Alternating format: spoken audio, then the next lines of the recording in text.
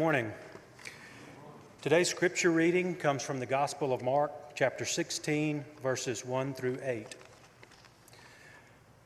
When the Sabbath was over, Mary Magdalene, Mary the mother of James, and Salome brought spices so that they could go and anoint Jesus' dead body. Very early on the first day of the week, just after sunrise, they came to the tomb. They were saying to each other, "Who is going to roll the stone away from the entrance for us?"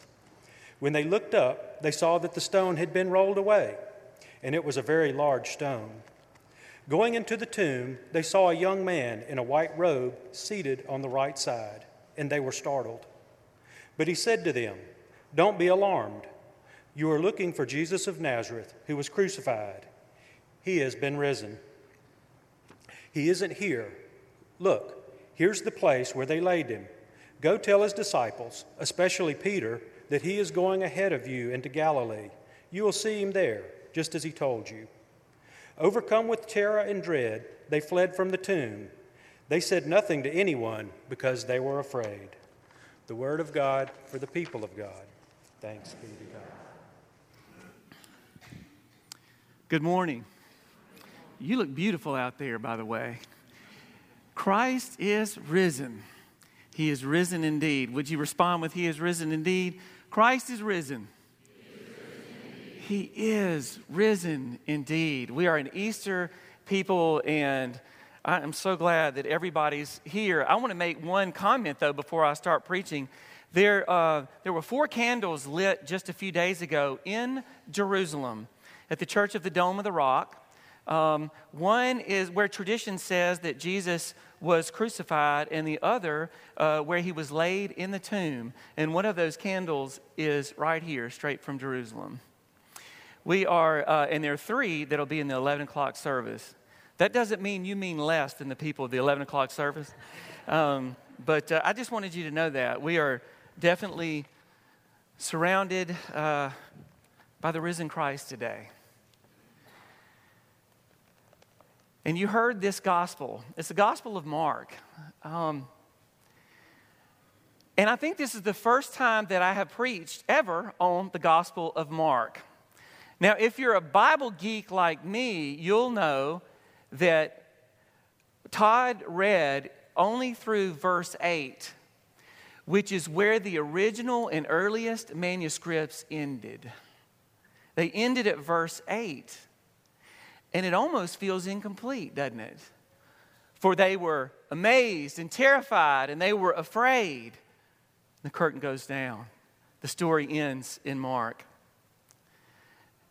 Not only is this a bizarre ending, it's even grammatically incorrect in the Greek. Mark wrote this: "For they left in terror and fear, for they were afraid of," or for. Now, I can tell you, Nova Corley is our proofreader for every communication that comes out. And boy, she is really good at what she does. Now, if she had been living in AD 67 and Mark, the gospel writer here, had asked her to proofread this, she was real sweet all the time. She would come back to Mark and say, "You can't end this sentence with the preposition." That's what she would say. Incomplete. Mid-sentence. There's a reason probably why I've never preached this, because there's no neat stories about Jesus with his disciples around the campfire. No Jesus walking through a wall, breathing on his disciples, saying, "Peace be with you." No stranger Jesus, like it is in Luke, where he catches up with some folks who are dejected and walking back from Emmaus after his death. No Jesus' great commission in the Gospel of Mark. Go, make disciples of all people. No, they were terrified and they were afraid when they were staring in that empty tomb. No wonder decades later, somebody went back in that Bible, and you'll see in your Bible, it's got notes. It's got the original shorter ending. It's got a second ending. And then somebody came back and said, "No, we need a little bit more." And so they wrote a little bit more in the Gospel of Mark. Some people say, well, maybe Mark just didn't complete it. I mean, what's wrong? Why did he end in mid-sentence? But I think Mark was intentional. I think I know maybe what Mark was up to when he ended it in an incomplete way. This is brilliant. Mark knew what he was doing. And every one of you who watches Netflix or Amazon on episode shows, raise your hand if you do that. Raise your hand if you have no idea what I'm talking about. Okay, so here we go. For those who don't watch Netflix and Amazon, here's the deal. So they'll come out with a series of shows, a series on one day. Instead of network TV, they'll give all 10 or 12 of them, like Ozark or Sneaky Peek or Bloodline. And which means you can actually watch every episode in one night. Now, confession. How many of you have ever binge watched a Netflix series? Anybody? Oh, yeah. And you know why you do? You know why you can't just stop at one episode? It's because none of the episodes end cleanly. Always something throws you off right there at the very end that makes you say, oop, I got to watch one more. And you push that thing and you watch the next one, right? Right? Because we know life is not about neat and tidy endings. It's open-ended. And even at the end of some of these great Netflix or Amazon shows, right, these series, the last one is especially not neat. It goes something like this. This is generic, but I promise you it's in every one of them. One of your favorite characters has been in a terrible accident. All the other characters are waiting anxiously in the ICU room. The surgeon walks in the room and she takes off her mask and she takes a deep breath to tell you the news. And then, right before she speaks, the screen goes dark. To be continued. To be continued? You mean you got to wait 6 months to watch what's going on? And that's what happens. We're hooked. We love our tidy endings. We want our neat endings. Sometimes we tell God, kind of like those other writers, give me that pen, Mark, I can write this out. And we want our ending maybe instead of God's ending.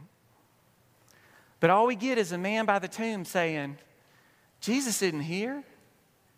He's gone ahead of you. He's back over at Galilee. You go tell the disciples and you tell Peter that he'll be waiting for you in Galilee. And then it says they were seized with amazement. The end. The end? Really? There is no resolution. There is no resolution to our Easter story, and that is scary to us because if that is true, Jesus can be found anywhere. He can be found in the hospital, in a funeral home. Jesus Christ, the risen Christ, can be found after the divorce or when somebody tells you you're no longer needed at your work.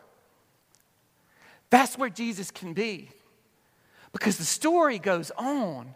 There's a reason why Mark didn't put a period there because God doesn't put periods on our lives.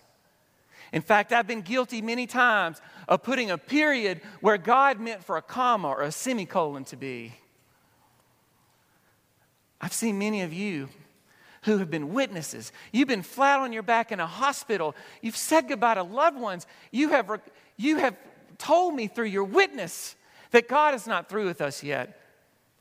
That the resurrected Christ can be found in the other. And that's scary to us.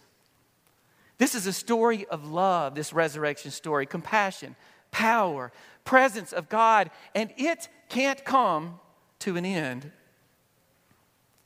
That's what Mark wants us to know. Mark never promised he'd write the end of the story. Go back in Mark. And what are the first words of Mark? The beginning of the good news of Jesus Christ our Lord. This is just the beginning. This is not the beginning and the end. This is just the beginning, says Mark. The beginning of the good news. And that first Easter, Mary, and Salome were there. And y'all, they were looking for a closure. They were looking for the end of the story, not the beginning of the story. But what they got looking into that empty tomb was that no, Christ is not done with you or this world.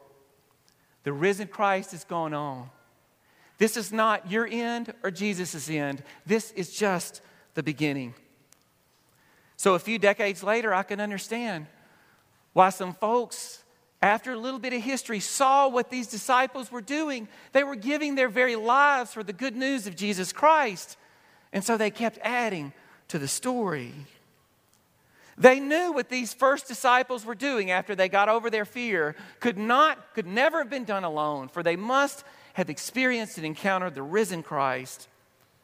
And 2,000 years after Easter, we worship with millions of other people whose lives are just as untidy, incomplete, and messy as ours.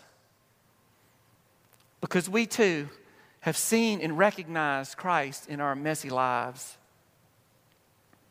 We've seen that God's light has refused to be darkened. God's voice has refused to be silenced because God is not through with any of us yet. And God's love is stronger, yes, than even death. So what do we have to fear? There is no end to this story. That's what eternal life looks like. Your story, my story. It goes on and on and on. Welcome has overcome narrow-mindedness. I've seen it. I know it.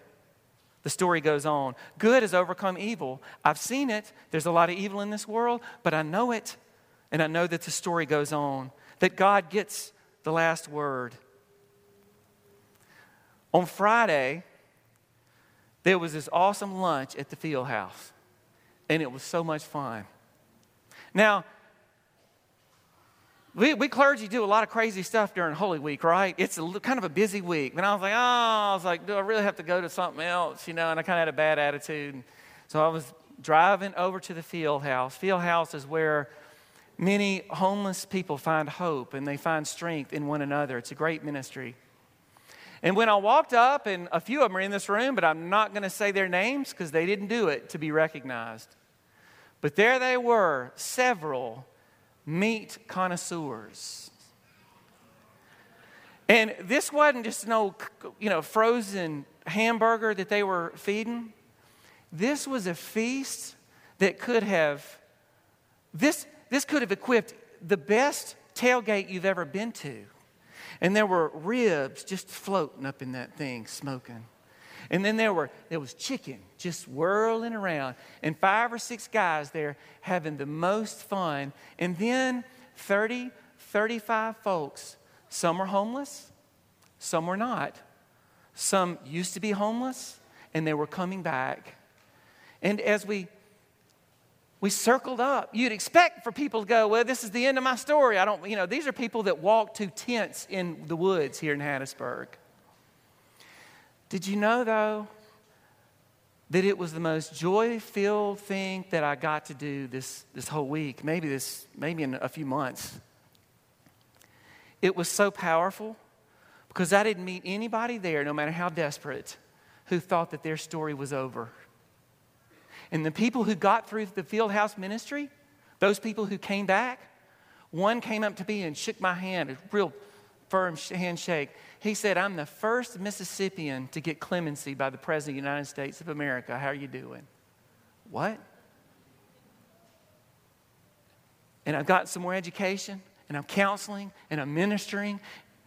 He was telling me that the story did not end, that the resurrection story goes on.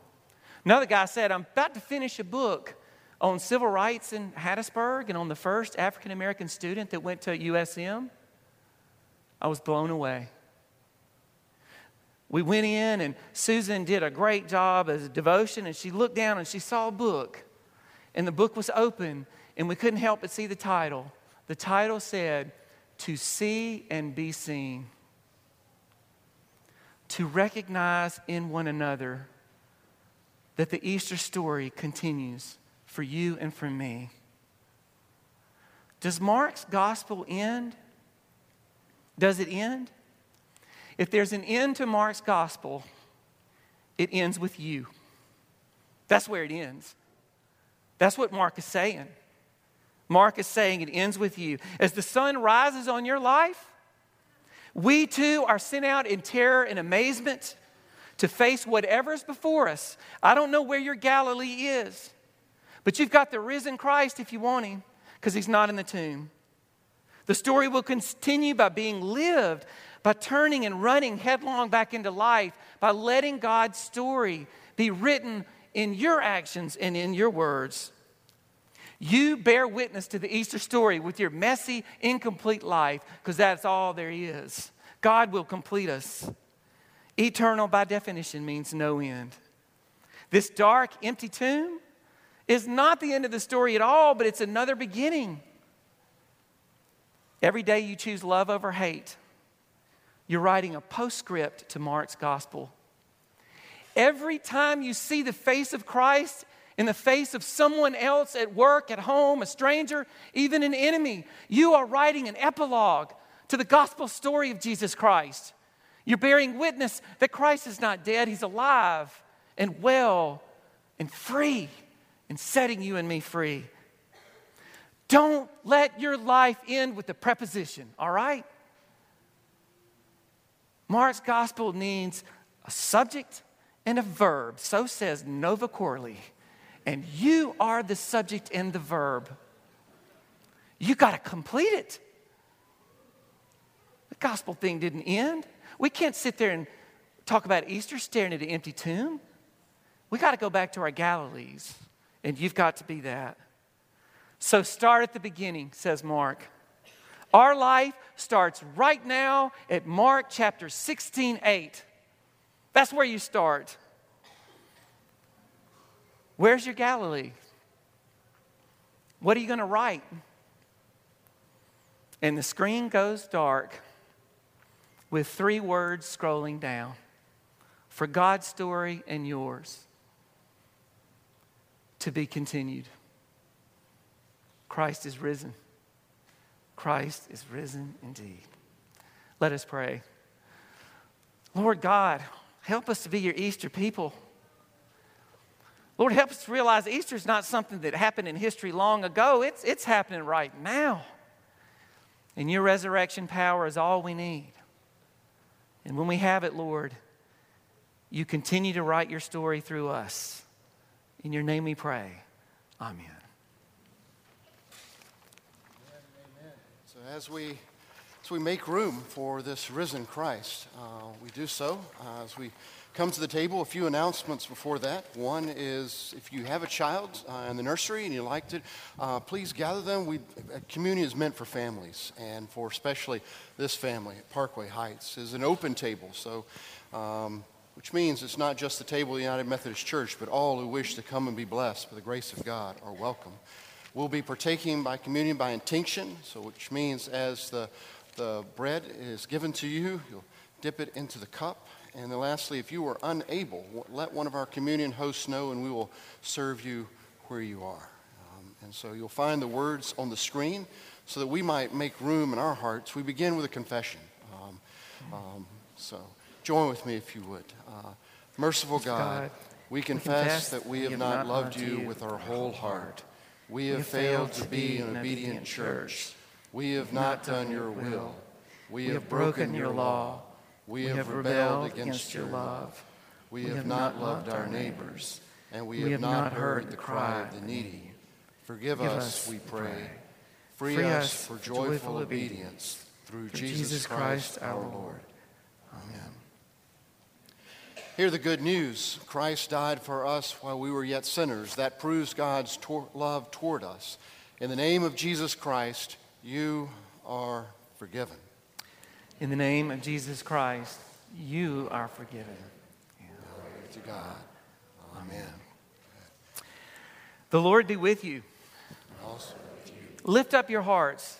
Lift them up to the Lord. Let us give thanks to the Lord our God.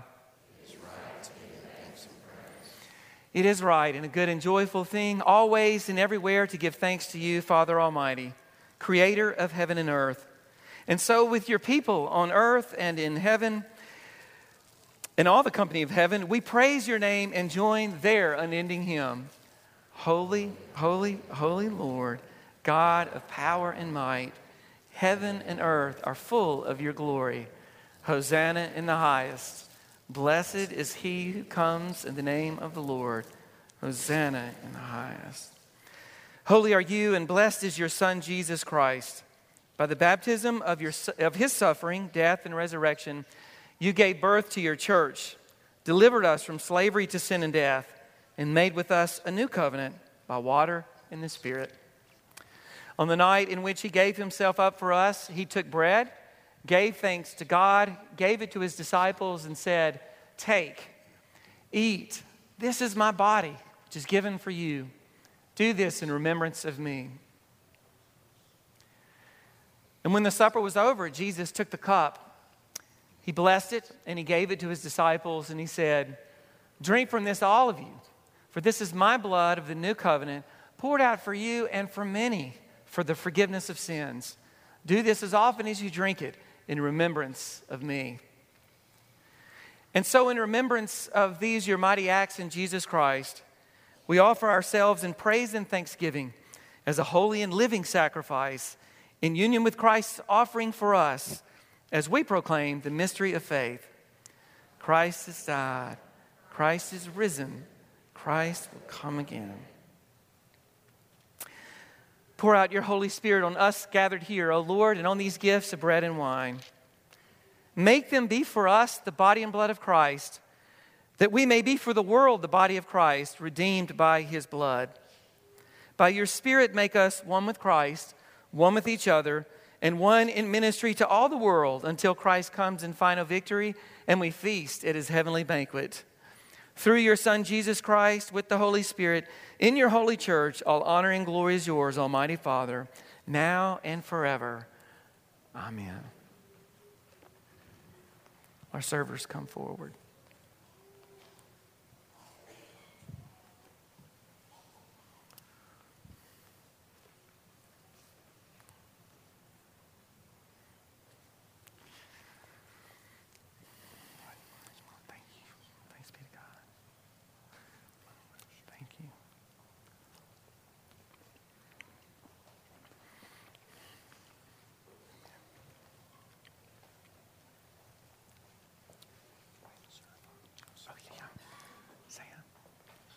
The body of Christ broken for you, brother.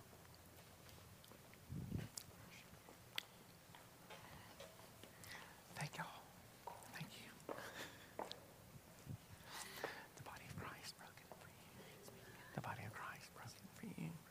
The body of Christ broken for you, Ken. Thanks, man. Allison, the body of Christ broken for you. Amen. Susan, the body of Christ broken for you. Amen.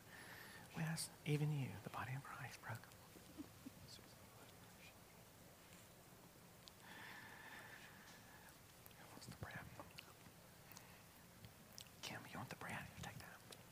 Mm-hmm.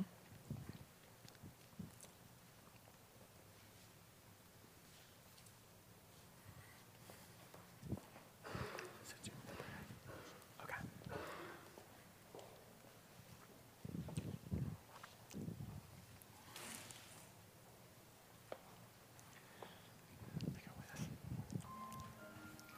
Okay. Thanks for serving. Good.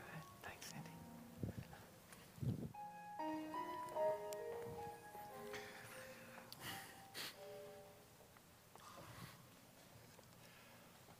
Invite you to come under the direction of our communion host. And so you'll make notice also, we have a couple of places for prayer if you'd like to take time and be graced with that as well.